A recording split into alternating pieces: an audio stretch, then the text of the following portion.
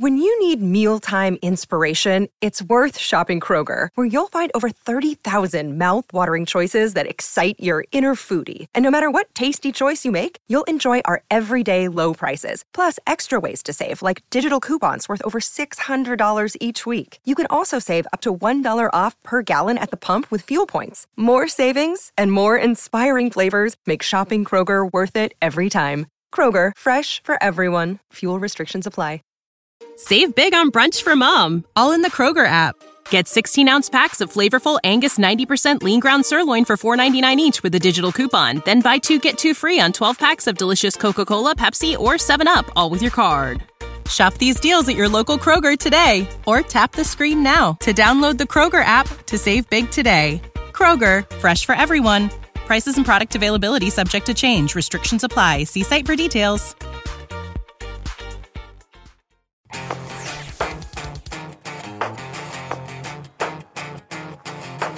In this episode of TFL Talk, a Land Rover off-road competition, a Porsche Taycan off-road, the news of the week, and Andres Buhanka. Andre, how you doing, buddy? Hello, and this is not Roman. This is Andre. Very formal start to today's podcast, Andre. Now, this is TFL Talk. Yes. You're usually on the truck side of stuff, but today you're joining me on the car end of it because Big Cheese, my dad, is where? Well, he's actually on the Ram off-road program, which is an event near Flagstaff, Arizona, and also it coincides with the Overland Expo West, which is happening this weekend, or just happened. So stay tuned for a lot of videos from that show and from Roman's experiences at that event. He's driving Ram TRX and the Ram Power Wagon. That's pretty cool, and our guy Case is actually driving off-road to meet the guys at the Overland Expo. Yes. And he's in a Ridgeline that's been built up. Yes. He's in a Subaru Outback Wilderness. Yes. What else? He's got like a Land Rover. He's got a built-up van, like an Overland four-wheel drive Ford. So you'll have to wait and see what it actually is. But the first video he just actually sent in was with a Subaru Wilderness. This was the Outback. So that's coming up on TFL Off-Road channel. And Tommy, I'm here on this podcast because I want to ask you what you've been doing off-road, because you did something physical, a competition with Land Rover, and you took a Taycan Cross Turismo off-road. Yes, so these were both two crazy events that I've been very fortunate to take part of in the last couple of weeks, and we thought we would tell you the story behind them. So let's dive right in with something called the Land Rover Trek. Andre, do you remember something called the Camel Trophy from like the 1980s? Yes, well, I was a young lad back then. But I do remember watching, highlights and videos from it. It was just incredibly difficult. Camel Trophy, basically overland trips where they would go through like mud, cross, ditches on logs. Is this what you're talking about? You're going in the right direction.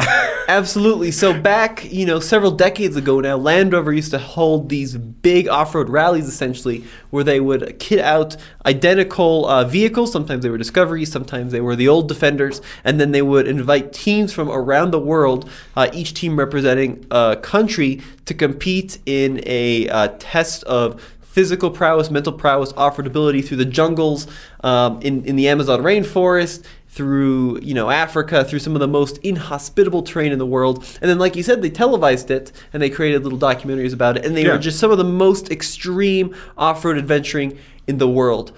That is not what I did.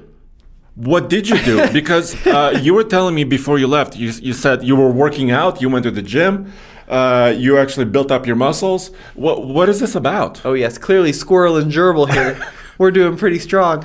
So Camel Trophy eventually went away and turned into something called the G4 Challenge, which was kind of like Survivor, but with Land Rovers. So once again, various teams would compete around the world in these orange Land Rovers, and they would go kayaking, and they would go through mud and all this cool stuff. And then that died eventually and was replaced by something called Trek in 2003. And this is kind of a continuation of that. So it died from 2003 for another couple of decades. It came back a couple of years ago. And basically what this is it's like a little tiny mini adventure where teams from around the country participate in off-roading, problem-solving, winching, rock climbing, biking, running, and there's all these different challenges.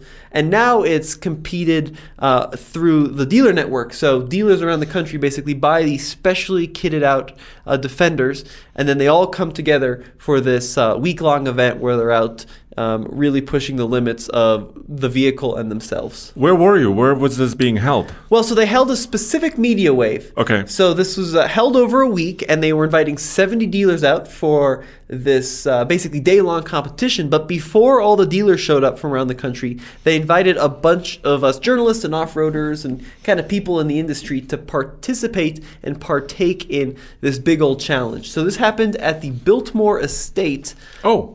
In, was it South Carolina? Asheville? I've heard of this. I think that's yes. South Carolina. So they really didn't tell us a lot, and I didn't get the invite till a few days before the event.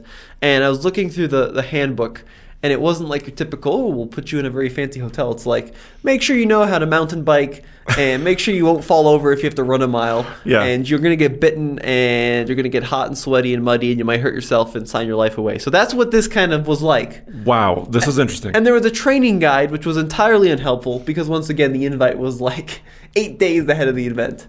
And Squirrel and Gerbil just weren't ready. But basically, what happened is I showed up completely unaware of what was going on to this estate in South Carolina. It was very fancy and posh. And then they stuck us on a bus and they took us to a tent. Well, of course, you have to. Yeah, so we went away from all the fancy posh stuff and we basically entered a field of tents. And that night we had some burgers, and basically what we learned was that we were going to be competing against other teams of 3 in a series of technical challenges. And they spelled out exactly what we were planning on doing. So they handed us a vague map that looked like it was hand-drawn by Mickey Mouse. Okay. And on the map were about 20 different stations. And the stations all had kind of obscure names like Rat Trap, like Wide Load. Okay. And all we knew was the coordinates, the GPS coordinates, and the point values, because every station had a set of point values, and basically you wanted to gain as many points as possible. In every station we had exactly 1 hour to compete, and we couldn't compete if there was another team already there. So basically the whole night we spent strategizing. The experts walked us through these kitted out defenders. They showed us how to use the winch, how to use the max tracks, what the suspension did, everything we thought we might need to know on this navigational challenge. This is sounding really exciting. And you did a video with this too, right? I did do a video. But it was challenging, I'm assuming. Well, you're competing against a lot of other teams, and the folks I was with were really competitive, and they really wanted to win. And it's hard to create IMAX quality videos with a GoPro and a stick. In 2 seconds. In 2 seconds. So tell me about the Land Rover Defenders. These were new ones. How were they changed or different from a standard one? Well, they were bare bones. So Okay. 4-door 110s. With the rear locking differential, the center locking differential, and the steel wheels. Okay, Steelies. Kind of like our first one we had, remember Okay. the white one. And they ripped off the factory tires. They stuck on a set of Goodyear Wrangler Duratracs. Okay. They wrapped them in bright orange. And then in the front, they had a winch. They had a light bar up top, full roof rack. They all came equipped with recovery boards. They all came equipped with air compressors. In the trunk, there were bags of straps. The seats had these special covers on them so they could get really dirty. So they were very cool looking vehicles, bright orange, covered in lights and winches and straps and kind of thing. So an owner could do very similar things, couldn't they? Absolutely. To kit out their own Defenders? I think it was almost entirely Land Rover accessories except for the roof rack, which I think was Lucky 8 or something. Or maybe Okay. it was the ladder was Lucky 8. But there Okay. was like 1 or 2 aftermarket stuff. All right, so then what happened? So without giving everything away, so there are 3 of you in the Defender. Right. That's so your team, right? we go to bed after planning all night, and I was with a gentleman named Brian Dorr and Jeff Glucker, and we didn't get to choose our teams, but we were just all assigned a couple other of our colleagues, and there were a total of about 7 or 8 teams on this media wave. We were competing against Olympians. Lindsey Vonn had a team there. What? Oh yes. Holy. Yep. Okay. And she brought her King Charles Spaniel, which was a little odd. Whoa. I thought that was a little funky. Anyway, she okay. was like on an Olympic team, and they were very competitive. Like they were set to win this thing.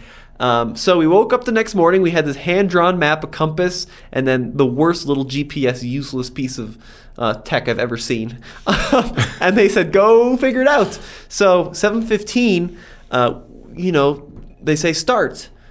But they say start, and there's no vehicles. And that turned out to be the first challenge. We were on 8,000 acres, and we had to go find our vehicles. So Are they numbered or something, or what's? No, they were hidden on 8,000 acres of Biltmore estates through, hedges and woods and. So now you're running, basically. We're running, yeah, and they gave us this GPS coordinate where the vehicles should be, except the GPS coordinate was coded, so we had to uncode the GPS coordinate. Okay. And all the teams started running in every direction except for the right one. We all started frantically. So is this like Hunger Games? Were you given guns or Totally. something? It's like Hunger Games but with Land Rovers, exactly. So we're like running down these little dirt roads through grapevines. We're going in between trees trying to figure out where to find these defenders, which are bright orange. Okay. You'd think they'd be easy to find. Right. But when they hide them in a thicket of trees, they're freaking hard to find. Okay. So eventually, after about 25 minutes of sprinting around, we're out of breath. It's South Carolina, so it's super humid, and we find the line of vehicles, and our team was actually the first to make it. To the vehicle. Yeah, so we tied with a gentleman named Scott Brady, who is the Overland Journal. Yeah. So their team showed up the second we showed up as well. So we jump in our vehicle, and then we've got to navigate to one of the challenges. And it's very, very strategic because you have to figure out and kind of predict where the other teams are going to go and where they're not going to go. So we decide to go south on the map and try to find something called Wide Load. Okay. And we show up to Wide Load, and it turned out to be a trailering challenge, which you would have loved. Oh, good. So what was it like? What was the Basically, trailer? this first challenge is we had to hook up to a trailer and then navigate through a really tight course of cones in a field and then back up through the same course. Oh, this is my type of thing. You would have loved Yeah, it. yeah. Yep. So, and two drivers had to do it. And I was the first driver, and I hit one cone, which was a 1 minute penalty. And then the second driver was Brian, and he did better than I did. He hit no cones. But it took us a long time, 44 minutes. And you're racing against the clock because you have to be back with your tent packed up by 1:30. Or, you're docked huge amounts of points. So what was the trailer? It was like an off-road trailer? Nope, it was like a European-style flatbed. Okay, like a low deck Right. trailer. And we had Okay. this twisty course through these cones, and you couldn't hit the cones with either the vehicle or the trailer, right? And then you had to basically back up the same way. And that's, of course, what gets you. Yeah, is the it's hard to backing up. back up, especially if the trailer is not very long. Right. Yeah. So we were able Okay. to do that. I think we came in second overall on that challenge. And then we zipped on down the road to the next challenge, which is a bridge building exercise. We had this puzzle of logs, and we had to basically build them into a bridge to drive over a river. Like really heavy log pieces? They were like I could lift up the smaller ones. Okay. But the really big ones, obviously, I have no upper body strength, so I needed a little bit of assistance. Okay. But once again, it's all against the clock, so I'm flinging this GoPro around trying to get cool shots. We're lifting up logs. We have to build this puzzle. So we build the puzzle in about 13 minutes, drove on over, and we were doing pretty good. So at this point, I think we were pretty confident in our abilities. But then we made a crucial mistake, and we went to another challenge, which was called Rat Trap, which was a circle of pool noodles that you drove into and had to exit the opposite direction you drove into. So basically drive in, turn the vehicle around in the circle of noodles and drive out.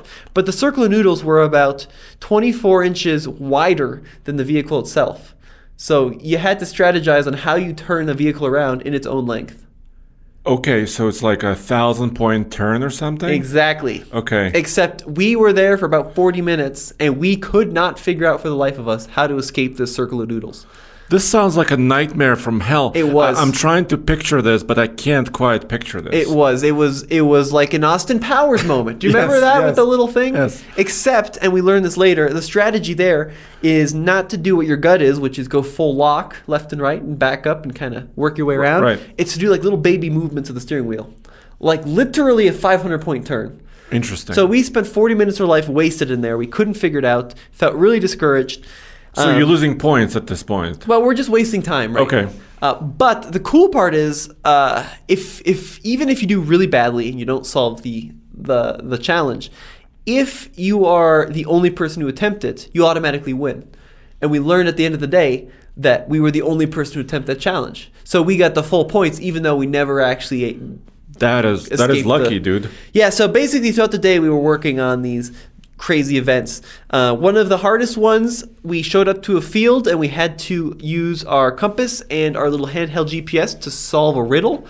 And I thought, foolishly, that because this was a media wave, that they would tailor it to us gentle media folk and not have us climbing and going through bushes. And my GPS coordinate was pointed right toward a field of thorn bushes.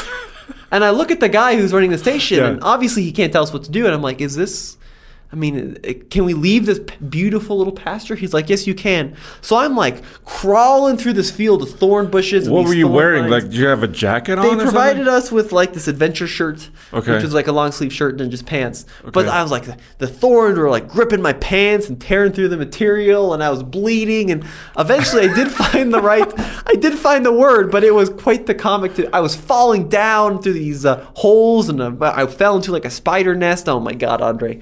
It was quite the adventure. So that was one of the challenges. Another one, we had to change a tire. Okay. Guess who was good at changing tires on Land Rover Defenders? You are, because you had some practice from our previous experience. Man, I changed this tire. I shouldn't say I. We as a team changed this tire so blisteringly fast. It was like some kind of world record. Well, because you knew exactly where the tools were, I knew right? where the jacking points were. All that stuff, like NASCAR team. Exactly. So there were two challenges that were really notable. One of which was we had to winch the Defender up a hill backwards using nothing but straps, D-rings, and the high lift jack. And that was a real turd. Huh. That was a real difficult challenge. What was like the anchoring point? The anchoring point was a tree. Okay. And it was about a 35, 40 degree hill. And it was called 2 car lengths because you had to winch the vehicle up using a high lift jack 2 car lengths, which you can do, but it takes a long time. And when you're in a competition, you want to be pushing it. And one of the gentlemen working that station for Land Rover was a guy I was super excited to meet. His name was Jim. He was actually one of the contestants in the original Camel Trophy series. Yeah. And I wanted to talk his ear off about, what was your experience like? Talk to me about, the challenges. Right. But first of all, he was super strict. He was like, you guys need to be winching this thing faster. Come on, put your back into it. Let's see what you got. So the whole time he was yelling at us to winch it faster. Okay. I was like zone 4 the whole time, heart rate like 190, falling over. We're all falling in the mud and slipping, and this Land Rover's moving a quarter of an inch every 10 seconds. Yeah. It was brutal. We were all so sore, I think, for 2 days after that. So it sounds like this competition is very, very challenging, but also rewarding, right? It's fun. Right. Well, that one is that so fair? Fun. Yeah, the winching up the hill with a guy yelling at you was definitely. It was like boot camp at this. I can see why he was successful in the Camel Trophy, because this guy was like in his 70s and he was hardcore. And then the final challenge was a team thing. We had to winch a log up an arch. Using 2 defenders from another, we partnered up with another team without repositioning this wheel in the middle. But at the end of the day, we did make it back to the basically base camp on time, and it was pretty cool because when they were doing the award ceremony, it turns out we won by kind of a huge margin. So you beat Lindsey Vonn and her dog. You beat Scott Brady. Is that true? That's true. Yeah, we came in first. You beat all the other teams. That is incredible, dude. Yeah, so Lindsey Vonn's team came in second with 164 points, and we came in first with 221. Well, congratulations, dude. I cannot believe. Are you still sore? This has been a week. Something's growing in my legs from those thorn bushes that have penetrated deep into my ankles. But yeah, that was a really cool trip. And so this was basically what they're doing is they're holding the same exact thing I did for dealers across the country. And there's 70 dealers participating. These are dealership staff? Yeah, so they want basically a manager of a dealer, a person from the sales department, and a person from the repair department. So they're trying to bring 3 people that don't typically work together into one. And then that's very interesting. Yeah, and then they compete against, I think, 7 or 8 other dealers, and then there's going to be a final where like the top 3 face off in the same thing. And then it turns out if you bought a Camel Trophy Edition Defender, which they just launched, as a consumer you can take part in a similar contest for like the limited edition Right. number of Defenders that they did, which is pretty cool. So it was a really a once in a lifetime experience. It wasn't Camel Trophy in Nigeria, but it was still a very very Yes. fun activity. Well, that sounds incredible. At least any video, I think, from this event would be valuable. Yep. I just want to see. Did you get any footage of the noodles? I got footage of everything. Okay. For sure. So there is a video coming, or depending on when you're listening to this, it may have come already. But it was a cool kind of challenge, and it was definitely a fun day. And we were exhausted and filthy. And you gross. won. That's very rewarding. We too. won, exactly, Yeah. yeah. So that was very cool. Of course, we just won the media wave, not the entire thing. But maybe if we did well enough, they'll invite us back for the finals. Wouldn't that be cool? That would be awesome. Yep, and we won a Lego Defender, which we're going to Yes. be giving away to a viewer. Yes.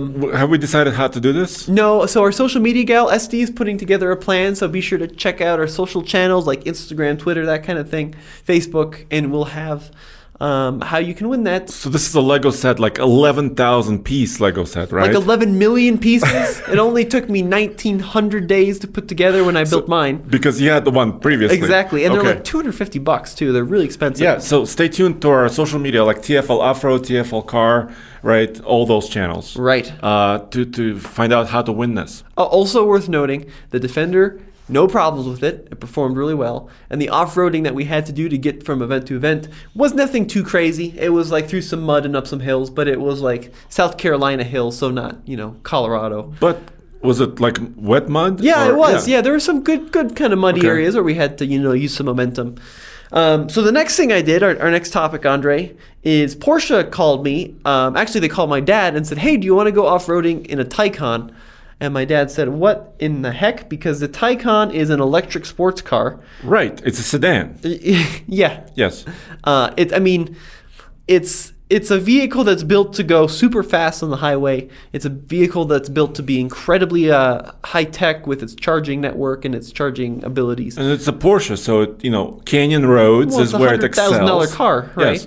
And so, look, can I just interrupt you for a Yeah, second? for sure. Because I heard about this, and Roman was saying something like, "Well, yeah, Tommy is actually going on this really cool trip. He's going to go to Telluride or Ouray, Colorado, which is kind of in the southern section of Colorado, Mm-hmm. and he's going to be off-roading with Porsche." And I immediately said, "Oh yeah, I think Tommy must be in a Cayenne SUV." Exactly. Right.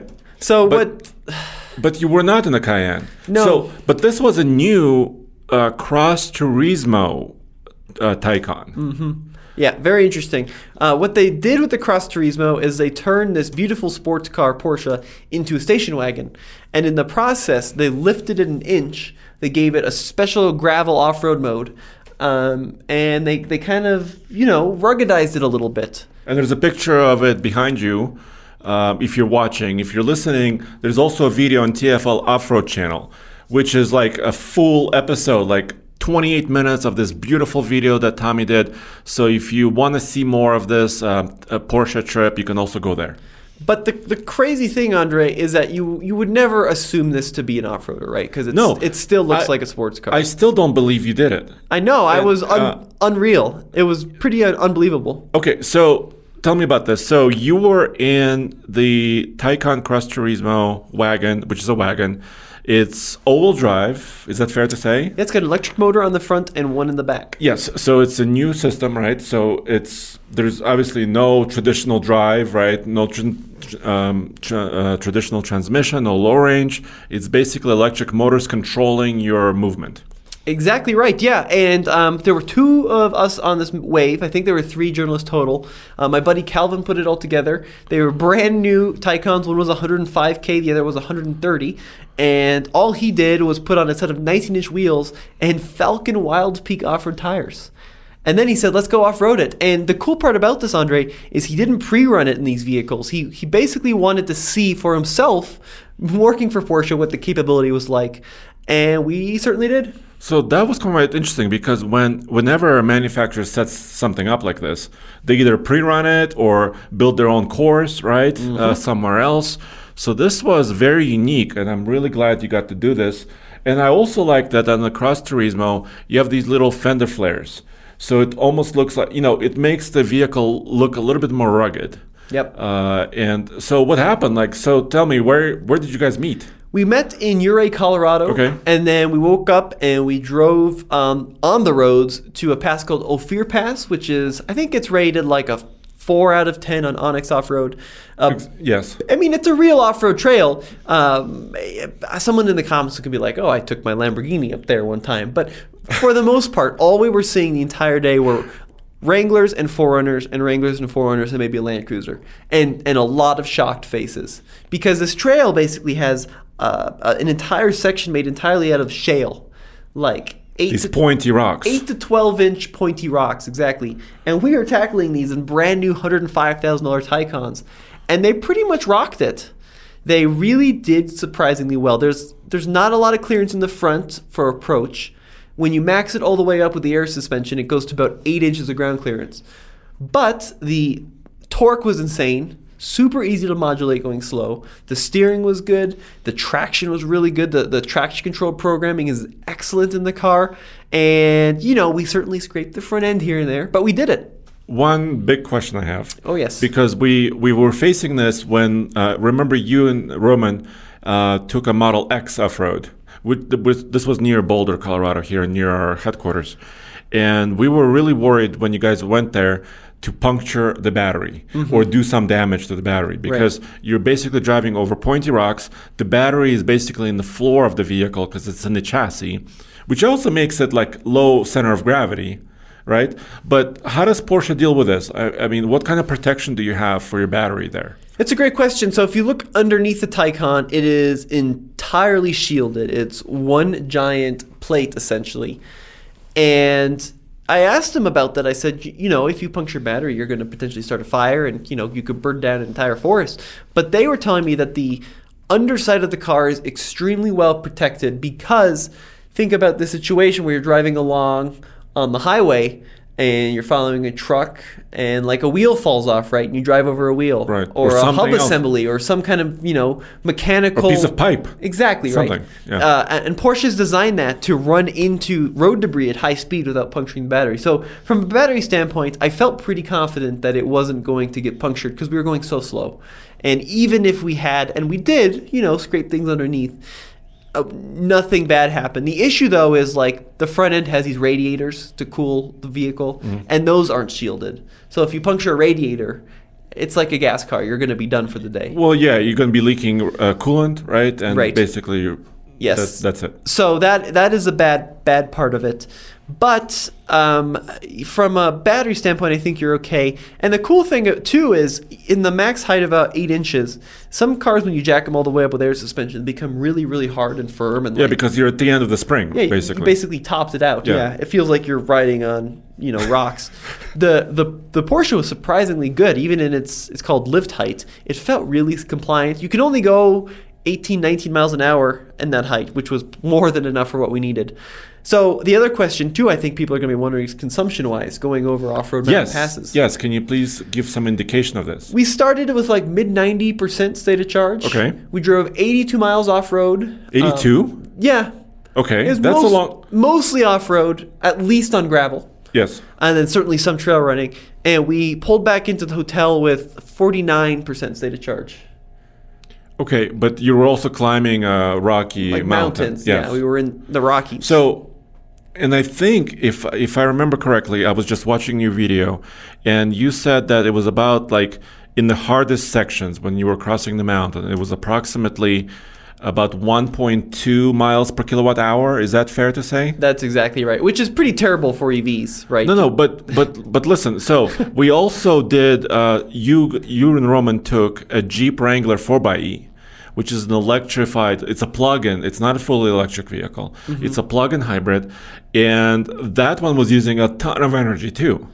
Massive amounts of energy because you're crawling slowly. The motors are trying to provide maximum torque, right? Or modulate your torque at very slow speeds, and you're climbing these, steep grades. So I think that's actually not a bad result. I would say it would be an off-road range of about I don't know, like 160 miles. What's the usable battery capacity? 86 7 kilowatt hours, somewhere in that territory. Well, if you multiply it by 1.2, you're talking about 100 miles off-road. It did get better throughout the day, though. So eventually we finished the day with about 2 miles per kilowatt hour. Okay, that's great. So about 160 miles Okay. of realistic, range when you're going off-road, which is pretty good because the EPA rates the car at like 220. That's a very good result because if you're driving 160 miles a day off-road, that's very tiring, in any case. Yeah, that's pretty brutal. So because you're so focused on what you're doing. Very true, Andre. So it was a fantastic day. The cars didn't get banged up too much, certainly scratched a little bit underneath. The Falcon Wild Peaks were a game changer. I wouldn't want to do this on like 22-inch wheels, but the 19s of the Falcons felt really good, and just a fantastic thing to see people absolutely dumbfounded when you go by their Wranglers in a Porsche sports Or car. like Colorado ZR2 trucks or something like that, right? Exactly, Andre. Yeah. Exactly right. So those were my crazy fun adventures for the last couple of weeks. And let's move on to the news of the week, Andre, because there's some cool stuff going on, starting out with the Wrangler Willys Extreme Recon Package. What is this? Yeah, dude. So this was exciting when it came across just a couple days ago. And so Extreme Recon Package was announced actually a while back. This is basically a Jeep Wrangler on 35s. There's more to it, right? Because there's also gearing that they changed, of course, the suspension adjustments. But it's basically what people have been asking for the last, bazillion years, decades, where basically it's a factory option from Jeep to have a Jeep Wrangler on 35-inch tall tires. But it was available only at that time on a Rubicon or a 392, a V8 powered Wrangler. This was quite expensive, right? Because now you're talking about Jeeps in the 55, 65, 75 and above $1,000 range. So now this is more affordable, dude. That's pretty awesome. I think it's a great deal, yes. So is this going to be 4-door only, Andre? How can you spec your Willys? I don't know, but I'm sorry, I don't have every detail on this memorized, but what they showed was a green unlimited 4-door, which is really, really great.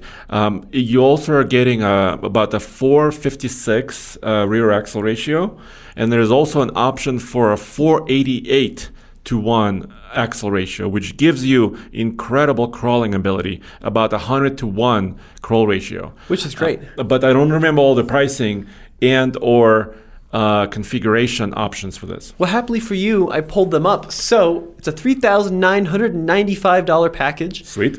Adds 35-inch BFG KO2 all-terrains. Okay. 17x8 beadlock capable wheels and a reinforced swing gate. It's got the specifically tuned 1.5-inch lifted suspension and then 456 gears, all for that $39.95. So that'll bring the total price of this Wrangler to $40,930. You know what they're doing here, right? They're fighting against the Sasquatch. Yeah, exactly right. Absolutely, because Ford Bronco Sasquatch package offers a 35-inch tall tire. It offers a lot of these goodies as well. But do you get a locker? I don't think so. Because it's Willys, right? Right. So like on a Sasquatch, you could spec it with the Bronco or with the lockers. You're right. Yeah. But I don't think you can on this. But this is more affordable than a Sasquatch package. I mean, a Sasquatch package on the base Bronco could be as much as like $7,000 or more. Right. So this is about $4,000. So you can mix and match, hopefully. But I think a base Sasquatch, if you get no options, comes in like the mid-30s because it starts at 28 plus $7,000 is like mid-30s. But I still think $40,000 is a hell of a deal for what you get here. You know, if you want those big tires and the increased clearance and just the cool look, you can get it straight out of the factory. You don't have to go to the aftermarket to do it, and you can be in under $41,000. Production will kick off in December of 2021. Quick question. You have a Wrangler. Yeah. Yes. How's it doing? Can you give us a quick update on this? The little Willys is killing it. So I did buy a quote affordable Wrangler. It was a 2021, or it is a 2021 Wrangler Willys Sport. It's got an MSRP of about $33,000, but it's got no power locks, no power mirrors, no power windows. Very simple, soft cloth top. seats, yeah, tiny screen, but it's all I could afford, and it's fantastic because it's got the Willys package. So it's got the off-road tires, the beer limited slip, the rock rails, the special suspension, and it's exactly what I needed to do off-road. It's pretty good on-road. And it's a two-door. Yeah, I have no plans to modify it either because it just goes everywhere you point it. I was going to ask you if you're going to put the Extreme Recon package on top of it. Well, I wanted the two-door, so I'm not sure that's going to be an option, unfortunately. Yeah. So moving on, Andre, we've got some cool news coming out of Honda. Something called the Honda Passport Trail Sport was just revealed. Yes. And Honda is starting to go after the off-road world with a all-wheel drive crossover kind of targeted at like the Subaru Wilderness series. Absolutely. And you and Roman had a personal walk around that you guys did, a top 10. I really enjoyed watching it because I was really wondering what will be the Trail Sport line of vehicles for Honda, because it's also supposed to be not just a Passport, right? Did they mention any future plans where they can extend this package, this kind of off-road capable package to other vehicles? It's like you've read my mind. What? Uh-huh.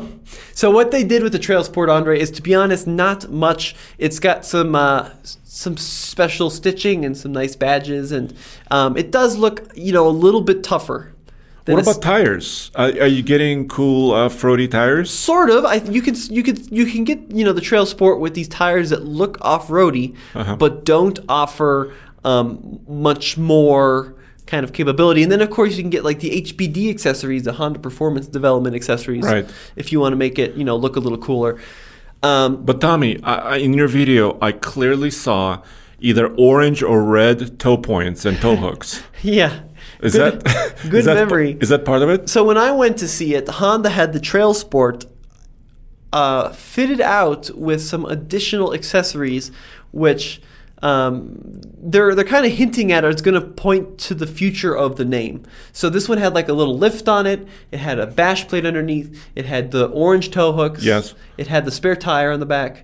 What about like the dual exhausts? That was the factory. Yeah, those are factory. Yeah, so like the dual exhaust are factory, the cool front end is factory, but the lift, the suspension, the skid plate, the off-road tires they had on that one, they're kind of hinting at what's to come is what they were making it sound like. So currently the Trail Sport is mostly badging in some colors, but this is going to be a stay tuned moment because in theory Honda's got some cool stuff down the pipeline. Well, I'm hoping they bring all of those accessories you mentioned, either as accessories and aftermarket parts you can get at the dealer, hopefully with warranty, right, and all that stuff, or build it into this Trail Sports package down the line. Because I think, especially me being a trucky guy, I would really want to see a Ridgeline, with a small lift, more aggressive tires, a little bit more of a aggressive off-road camping style. So I would welcome all of that.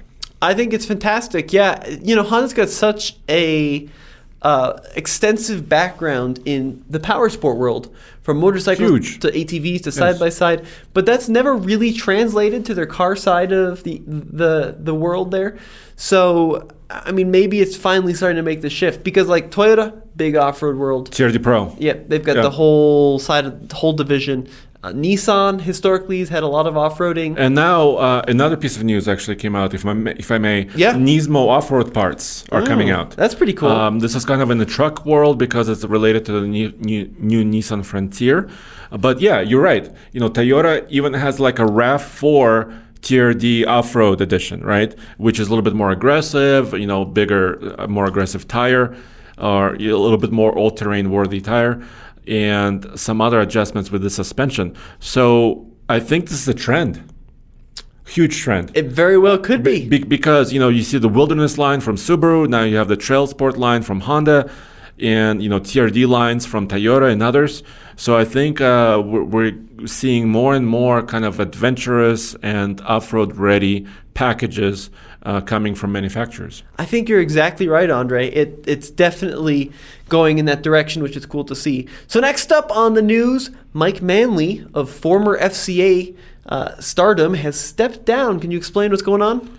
Well, wow. So you may know, we actually interviewed Mike Manley. Roman had at least one interview with him in the past. He was the CEO of FCA, Fiat Chrysler Automobiles, right?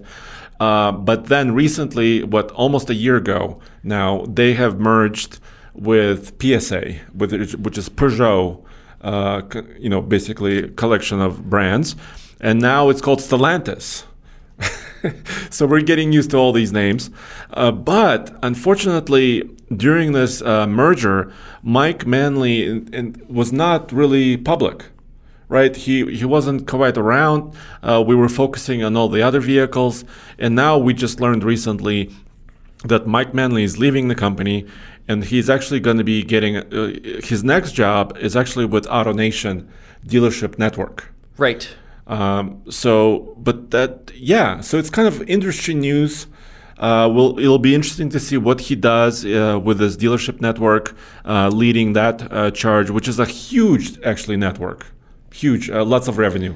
So Manley was the CEO of Fiat Chrysler Automobiles, and he took over from Sergio Marchionne after he passed away in 2018. Yeah, unfortunately. But before that, he was the head of the Jeep brand, and he was a big cheese within the industry and within that company for a long time. He was with Chrysler for 2 decades. He was there for a long time. But I think it's a sign of the time. So this merger, right, has led to the PSA group, the French, kind of coming in and saying, we're the big cheese now in a lot of ways. Yes. So I think that there's going to be some potentially rocky waters ahead for the iconic American brand. I'm curious to see what that'll mean in terms of new products. If the French will understand trucks and off-road, which Jeep and Ram have done such a good job of developing for the last couple of decades, but we'll have to wait and see. Yeah, so obviously we don't know what happened behind closed doors, in a lot of these executive meetings. Yeah. So we don't know, but what we can say is we can just judge what's happening, with the actual trucks and SUVs and cars that they're building. And Ram just recently had a quality award that they received, so they were very proud of their improvements and what they've done with their quality for Ram trucks. And Jeep is doing well still. Quite well. Of course, the industry is going through this, shortage, difficult time with different shortages in components and chips and other parts. So it'll be, the next year will tell, I think, a lot what happens. Yeah, it's definitely a turning point in that company's history. And Andre, what is the news surrounding the Bronco Raptor? Well, so Ford confirmed. They put out a little clip, a little teaser, and they basically confirmed the Raptor name for the most off-road worthy Bronco. So this was rumored for many, many months. We at TFL actually saw it coming a long ways away because, for example, Roman captured one of the prototypes of this Bronco testing in the mountains. Our editor and managing editor, Zach, actually saw this coming months ago because everybody was referring to it as a Warthog, which was this kind of more wide body Bronco with what appears to be larger tires. But then the Warthog name didn't make sense. They have so many new names now at Ford with their Sasquatch package and Timberline edition vehicles and FX4 and Tremor edition trucks. So the Raptor name is their most off-road worthy name from F-150 and Ranger. So now they're using it on the Bronco. We don't know a lot of detail about this. We think it's going to have a Fox potentially active suspension. That's a rumor. But they showed the face of it. They showed the grille. It has the Raptor signature amber lights. So that's kind of what's happening there. What do you think? I think it'll probably have 37-inch tall tires just to outdo the top dog Sasquatch right now. We don't know the Jeep. We don't know a lot about the Jeep. We don't know a lot about the overall design. Perhaps wider fender flares. Maybe it'll get a bigger engine. So the current Bronco is available with a 2.3 turbo 4 and the 2.7 twin turbo 6. What do you think is going to be the engine in the Raptor? Well, will they be able to shoehorn a 3.5 liter twin turbo V6 in there? Maybe. But another thing, and this is my speculation. Let me just, go a little bit off track and just tell you guys what I'm thinking. I would like to see, and maybe Ford is going this way, is some sort of a hybrid, high-performance hybrid. because they do have the hybrid technology now in the Ford Explorer. They have it now in the F-150, right? So they know how to do this. So, and it's related to their 10-speed automatic, so they can put an electric motor between the engine and the transmission, right? And maybe they could hybridize the 2.7. You know, you see what I'm saying? So they can make it more powerful, at the same time maybe a little bit more efficient, and or shoehorn the 3.5 liter V6 in there. What do you think about my theory? I think it's a cool theory. I don't know if we'll see the hybrid on the Raptor because there's a rumored plug-in hybrid coming, although the plug-in hybrid could be the Raptor. The other possibility too, Andre, is that it could have the 3-liter EcoBoost V6 that they use in Lincolns. Yes. So it'd be a little bit bigger than the 2.7 that's currently in the vehicle. So currently the max power is 330 horsepower, 415 torque. Yeah. The 3-liter could maybe bump that up a little bit. But the other option, and what do you think of this? Coyote V8, could there be a V8 in this one? Oof. I doubt it. Okay. I mean, that's my personal take.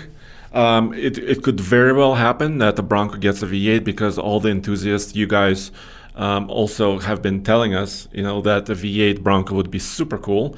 But I don't know if that's where the industry is going, you know, with higher displacement. Because here's a couple things. We own a Bronco First Edition, right? So we found out, and I was a little surprised that the Bronco with the 2.7 liter V6 is not that quick. You know, on paper it sounds quick. You know, 330 horsepower on premium fuel, monstrous torque. You know, 415 pound-feet of torque. But it's a little bit heavy and it's got giant tires, the 35s. So if they put them on 37s for the Raptor version, then they need more power and more torque, but without the expense of the fuel. Right? I think they need to be mindful a little bit of this too, because the Bronco is already not a super efficient vehicle as it is. Keep in mind, part of the issue could be that we're at altitude, or elevation, I should say. True, which could have an impact on the performance that we're seeing out of it. It's not slow, but it certainly It's not. Well, it won't set you back. You know. Well, you see twin turbo V6 and you expect it to be a rocket ship, but it still is a 5,000-pound vehicle on 35-inch tall tires. Yeah. Well, that is the big news of the week, Andre. A couple other little things. There's a new Acura MDX facelift going on, some other smaller things, but we'll be sure to check back next week and talk about the latest and greatest in the auto industry. And that brings me to our third topic of the day. What? And this is a topic everybody has been asking for. What is going on with the Russian van? Really? People want to know? Everybody wants to know. Okay, so if you don't know this, I recently purchased and imported from Russia a bukhanka. A bukhanka is a Russian nickname which means a loaf of bread, and it's a UAZ 452. It's a four-wheel drive van, and it's handsome as heck. You know, that's one of the things that attracted me to it. The other thing, of course, was its military roots. It used to be kind of a military utility vehicle, and it's four-wheel drive with low range. It's got great clearance. It's got great space inside. It's kind of a mid-engine, kind of like an older Ford Econoline vans and such, where the engine is between the driver and the front passenger. And it's still happy. But what's not so happy, Tommy, is that I'm trying to register it in Colorado. Okay. So the truck starts and drives. I've taken it very short distances to Cars and Coffee, and I've met a lot of people locally here, which are very excited by it. But I went to the DMV a few days ago, and they gave me a whole list of things to do. A list? Yeah, a list. Oh. So first of all, it's an imported vehicle, right? Nobody knows what it is.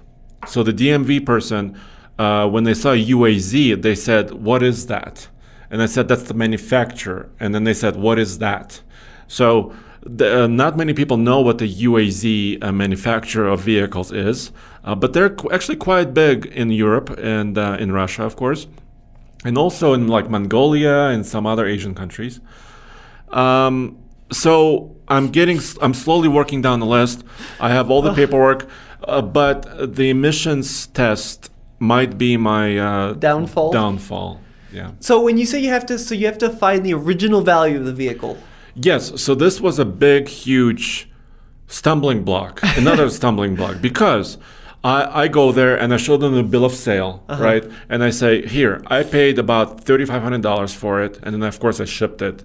I spent a lot of money shipping for it. But the value of the vehicle is about $3,500.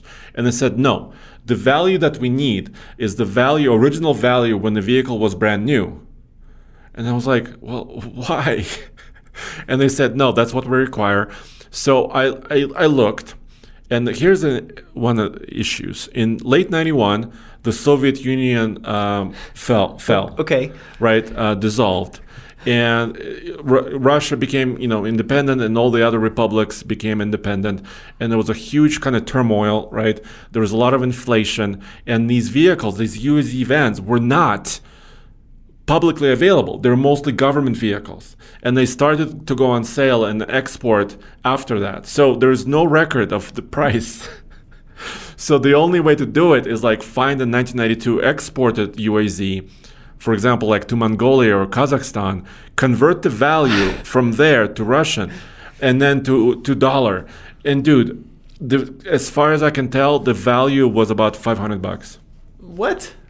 In 92. US bucks? Yes. Oh my gosh. So it appreciated. It's an investment. I mean, I'm just thinking from like just the most basic fundamental standpoint. How do you plug in the model into the database? You're got to be like, okay, it's an R and then an upside down U and then a backwards R and then a sideways I. No. Like, what's the make and model? Is there a... So it's a UAZ. It's an acronym. It stands for Ulyanovsky Автомобильный Завод. Yeah, the DMV is not going to get that, Andre. I can guarantee it. Yep. So UAZ is a simple way of doing it. It's just in English, UAZ. And then the model name is a 452. The model is 3741. So wait, there's two models? Is it 452? No, 452 is like the name of it. Okay. And then the submodel is 3741. Okay. So it's kind of a passenger crew van, basically. There's room for 4, but also a cargo area. Were you able to get insurance for this thing? Yes. Oh. Yes, so actually Haggerty was able to help me, and they said it wasn't in the database, but they added me. So I think I was the first customer to insure a UAZ. With Haggerty? Yeah, So- or the van. So when we took it off-road a few weeks ago with the Japanese vans, you ran into some issues going up the mountain. Did you ever figure out what the problem was? Yes, so the issue, first of all, it was a very hot day. It was about 100 degrees Fahrenheit, and it was started kind of like just kind of bogging down and slowing down. And it wasn't a power issue. It seemed like a fuel delivery issue. So I think what turned out happening was, first of all, I didn't have as much fuel as I thought I did in my tanks. It has saddle tanks, two tanks, one on each side. And the other issue that happened was I later discovered, a couple days later, that one of my fuel lines was leaking. And this was, it sounds really scary, but actually, luckily enough, it was a fuel line. Most of them are actually hard lines. But this rubber line that was leaking was actually by the frame rail in the open next to the fuel filter.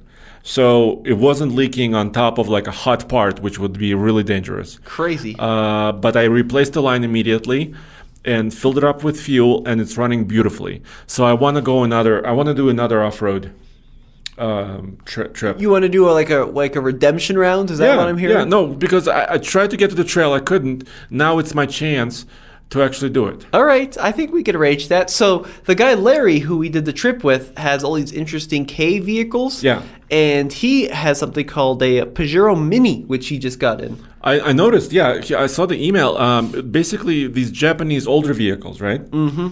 And what I really want there is Nathan, who has a Montero, which is basically a Pajero, the giant one. Yeah. Compare it to the mini one. That'll be kind of fun. I think that'd be a great video. So we're going to set that up where we've got little baby Pajero versus giant Pajero, and we'll see which is better off-road. And also for the Buhanka update, I was also talking to Mr. Truck, Kent Sunling, and he has, that Wrangler that he's been building up. Oh, yeah. The little, what is it, TJ?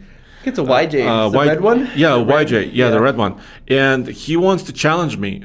He wants to bring the Jeep versus my Buhanka.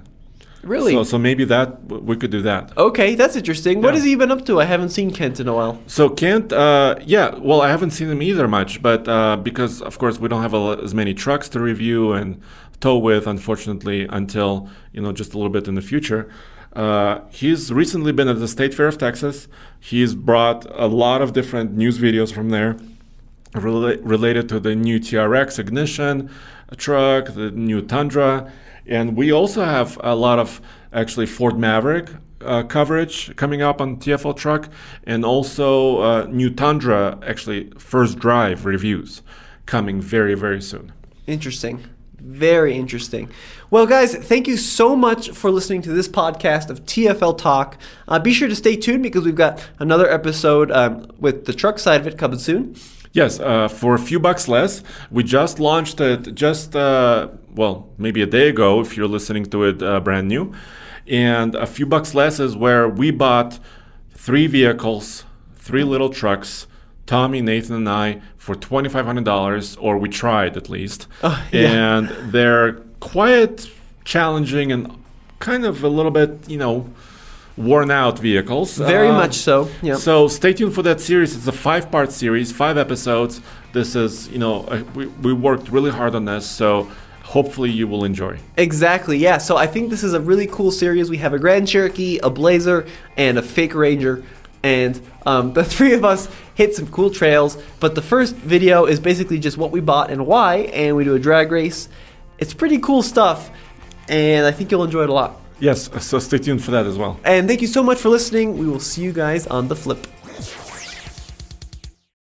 When you need mealtime inspiration, it's worth shopping Kroger, where you'll find over 30,000 mouth-watering choices that excite your inner foodie. And no matter what tasty choice you make, you'll enjoy our everyday low prices, plus extra ways to save, like digital coupons worth over $600 each week. You can also save up to $1 off per gallon at the pump with fuel points. More savings and more inspiring flavors make shopping Kroger worth it every time. Kroger, fresh for everyone. Fuel restrictions apply. Save big on brunch for mom, all in the Kroger app. Get 16-ounce packs of flavorful Angus 90% lean ground sirloin for $4.99 each with a digital coupon. Then buy 2, get 2 free on 12 packs of delicious Coca-Cola, Pepsi, or 7-Up, all with your card. Shop these deals at your local Kroger today, or tap the screen now to download the Kroger app to save big today. Kroger, fresh for everyone. Prices and product availability subject to change. Restrictions apply. See site for details.